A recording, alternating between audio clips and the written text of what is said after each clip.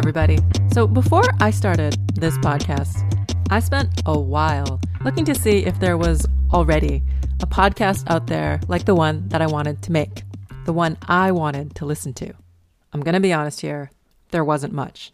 But in late 2020, just a few months after the world entered its global lockdown, 3 different podcasts were created, roughly around the same time, all talking about how technology can change and improve the way that the aid and international development sector works. Now you might think, hey guys, talk to each other. But if you actually take the time to listen to what's out there, you'll find some fascinating differences in how we tackle these topics, in the stories we tell, in the people that we talk to, and how we share that. In today's short side chat, I'll be speaking with Claudine Lim, host of the Pulse on the Principles podcast, and Sonia Rutzel, host of the ICT4D Conference podcast.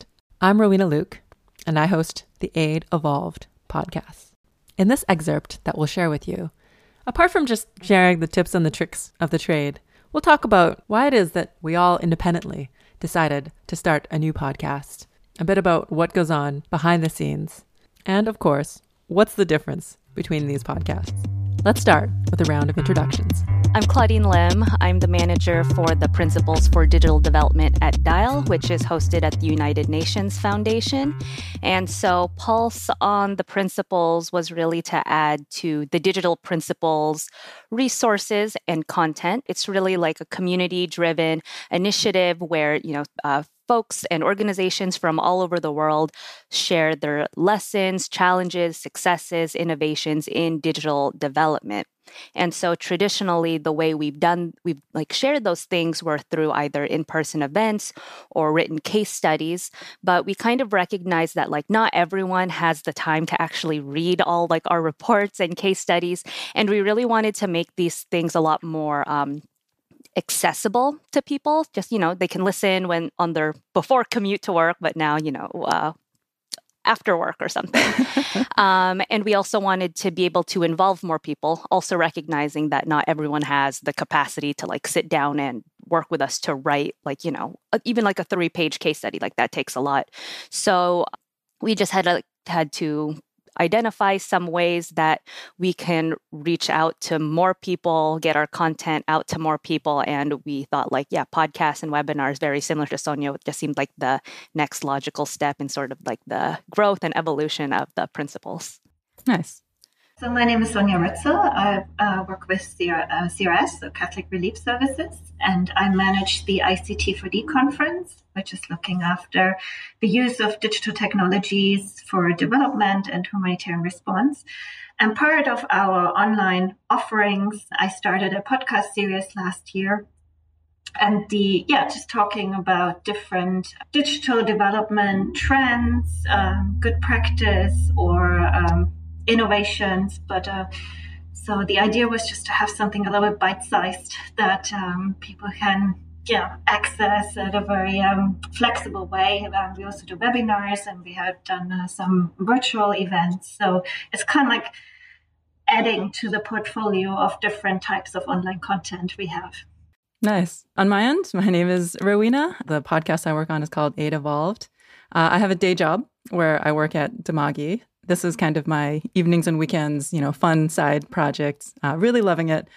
And I would say the podcast itself, Aid Evolved, its focus is on the lived experience, the human stories, individuals who are in this sector, talking about what it's like to get into this sector, to try something out, some of their ups and downs, their the things that make them scared and the things that they've succeeded at and are proud of.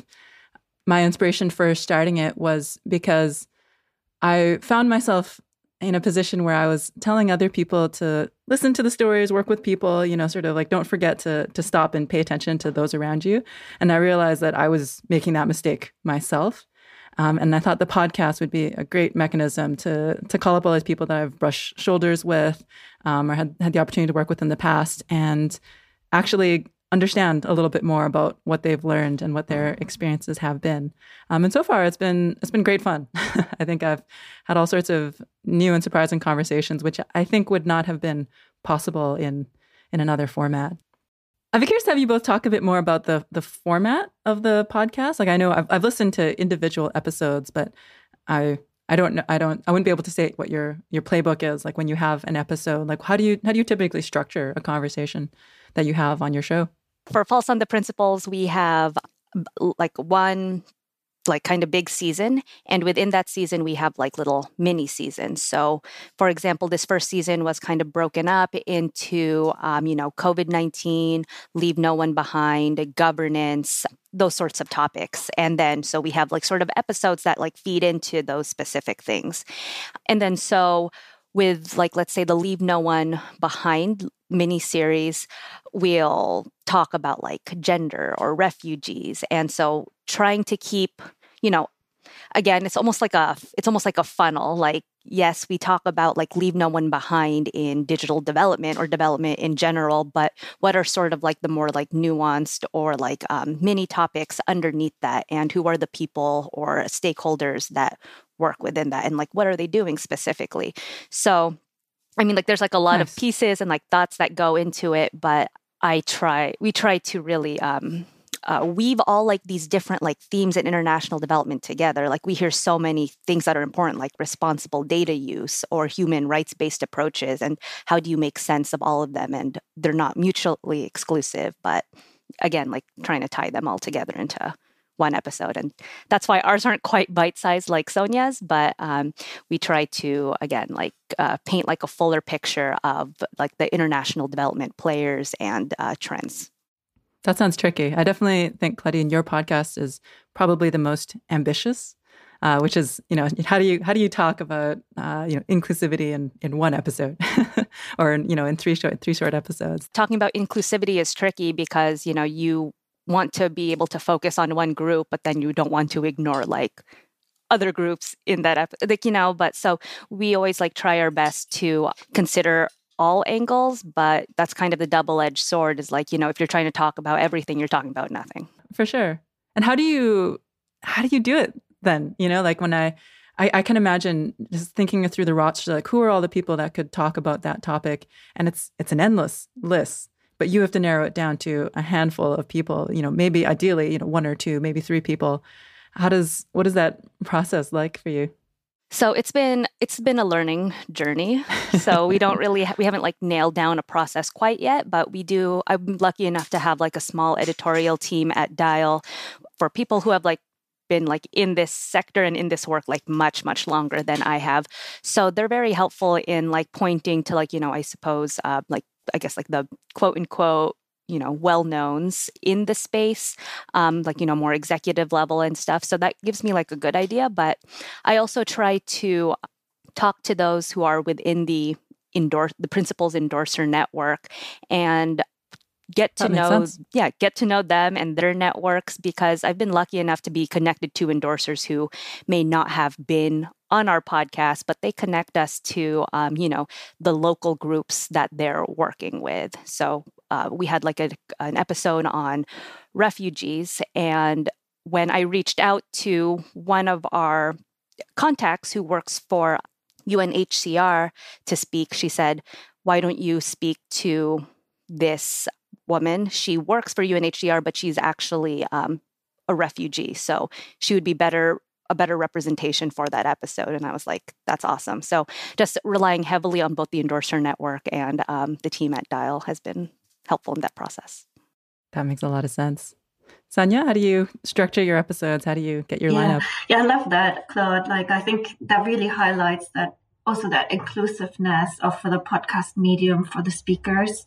And that was another reasons why, for example, I pre-record the podcasts, because that offers me the opportunity to, first of all, reach experts in other regions. And like, for example, I had a number of speakers from the Philippines or from Southeast Asia, and they are generally excluded from our virtual content because it just doesn't work with the timeline so well, with the time zones. I mean, I sometimes see them online. I'm thinking, you should be in bed by now. What are you doing? But, just for speaking, it's just really hard, because it might be one thing to kind of like listen in, but another thing to be like alert and in the middle of the night. But I mean, luckily I'm based in London, so I find it easier to connect to different time zones. But because I pre-recorded, it's so much easier for me to connect with people in different time zones. Or also, as Claude said, with individuals that maybe are not maybe brave enough to be on a live webinar with sort of other big names, or maybe haven't done a lot of public speaking. And in a podcast, you do have that intimate conversation. And then also you can say, well, if it doesn't work out, we don't use it. Or, we just edit out all the bits that try it again. So the construction in the background, the kids that show up. Exactly, yeah. Or just if somebody's nervous. So I think it really gives also voices to individuals that just haven't gotten this public speaking training or the confidence. But these are the voices we want to hear. And I think that's kind of like a nice bit. Or the other part is also people that are just generally really, really busy. So at the beginning, I started off a bit random. And then I realized a series is kind of good. so I did a series with the CIO interviews. And CIO is obviously notoriously busy. I mean, if something goes wrong in any organization, it's always the CIO that will have some sort of element in fixing it, particularly now in the digital world. So getting them to join like a 1 hour webinar or even a lengthy interview is going to be hard. But asking them, should we have a 15 minutes chat? Here are some questions. That was actually quite easy. And I thought I thought that was really, really useful. So these are kind of like the two elements that I really like about podcasts. You can reach speakers you might not be able to reach for other formats of online content. Yeah. And it is certainly more inclusive as well. On my side, in terms of the format and the lineup and how I manage that, my format is very much trying to draw on that narrative aspect of podcasting. So whereas Claudine and Pulse on the Principles tries to capture the whole space of, this particular principle, digital development principle, I'm going super, super, super narrow and saying this person, this person's life, this thing that they're passionate about. And I really try to not only tell the story of their lives, but also give them the chance to focus in on a topic that they connect with and they feel strongly about, because I find you can hear it in their voice as they're telling it, like they get motivated, they get engaged, they remember something. And I like to give them that chance to reflect on their past 10 years of working in a sector, or what have they learned, just to like take a step back and think a little bit more bigger picture about their work than they might get from the meetings and the calls or the field work that people are doing. So that's the format that I try to follow. And then in terms of the guests and how we line them up, this is one that I think is quite interesting. Sonia, you mentioned yours started off as a bit random and then you did the CIO series. And I can definitely relate to the random part of it. A lot of my guests so far have been folks I know from industry, people I respect a lot, people that I've wanted to ask probing questions, but maybe didn't quite have the right forum to ask them that question. And so I've really enjoyed the conversations I've had. And now I'm at the point, also based on feedback that I get from my guests and my listeners, where I'm looking, should I be trying to get more private sector at the table? Should I be trying to get more government at the table? Should I be trying to get more Africans at the table? And that's going to push me out of my comfort zone in terms of reaching out to people who I may not have like a fifth level connection to, and then doing a bit more pounding the pavement to bring in those kinds of guests. But I do think it'll contribute to the overall value of the stories that I'm telling, because I can tell even now that the kinds of stories that show up on my podcast are very much representative of my particular, technology implementer kind of people. And there's so many different actors at the table here that we want to give a voice to. I like that all of our podcasts kind of fall under the umbrella of digital development, but Sonia's touch a lot on trends and innovations. Mine's on kind of best practices, challenges, and Ro, yours is really about the human side of development. So it's you kind of get all angles of it with these three podcasts. So very interesting. I wouldn't have been able to say that before this conversation. So it's good that we're talking. Yeah. In case anyone's wondering, what's really the difference between all our podcasts, there you have it. Boom. I asked my fellow hosts, why a podcast when there's so many ways to reach people today? Newsletters and social media and YouTube and webinars. Why would anyone start a podcast? Here's what they had to say. My idea initially came when I was stuck in traffic in Abuja in Nigeria. And I was thinking, I get very motion sick, so I can't really get my laptop out and work. But I thought Me too. it's nice to obviously hear the radio and hear about the region. But I figure if you really live there, and it's so obviously not just Abuja, I mean, any places, including London and DC and you name it, probably Bangkok. It's like you never really know how long it's going to take you to get to work in the before times. And so I thought, in a way, it would be nice to kind of use that time as well and kind of really not just hear about your local community where you're based, but also hear about the community where you're connecting at. So in my case would be the ICT4D community. And so I thought, having that kind of content available could just be a nice thing. And so that was one idea, to just really have that bite-sized content that is sort of downloadable, that is like really available and inclusive. When we just did our recent ICT4D online conference, the main objective that people had, particularly from other regions or low-income countries, was connectivity. I mean, even in our connectivity session, one of the speakers had to drop out because of low bandwidth, which is sadly very ironic. So connectivity is such a concern. And even if you were to listen to webinars and recordings, you don't always get to actually download it into your machine, and it might even take a very long time. So having just the audio and having a short piece of audio is just so flexible. And I thought that just makes it just more inclusive, and you can reach a wider audience. So that was really one point. And I think the other one, and that kind of came a little bit later, is we just have this Zoom fatigue, and obviously not just Zoom, any video conferencing. And I've been doing a bit of research on this, particularly around sort of engaging people in online meetings. And we hear more and more, turn the video off, concentrate on the audio, because just having the video on all the time is really draining. And so I think that is another piece where it's nice to also just have the audio.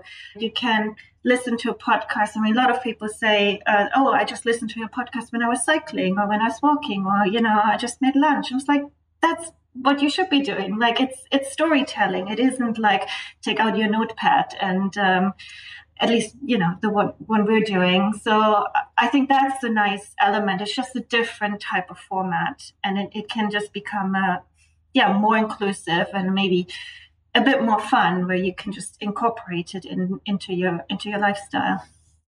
Yeah, I couldn't agree more with what you're saying. Do it while you're gardening, while you're taking out your recycling. So many of my friends, they say to me, "Oh, I'm sorry, Rowena, I didn't get a chance to listen to all your podcasts." And I was like, if you had time to listen to all of them, it's a lot of time. And it's definitely not, some people do this, and my heart goes out to them. Like, they sit in front of their computer and they listen.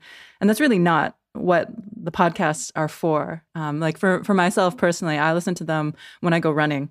And the great thing about having so many podcasts coming out in the development space or in the digital space is that I can tell myself, oh, this is for work, but I can also go for a run. I can be active, I can get out there. And so it feels good, even in a busy schedule, to have that medium and that format.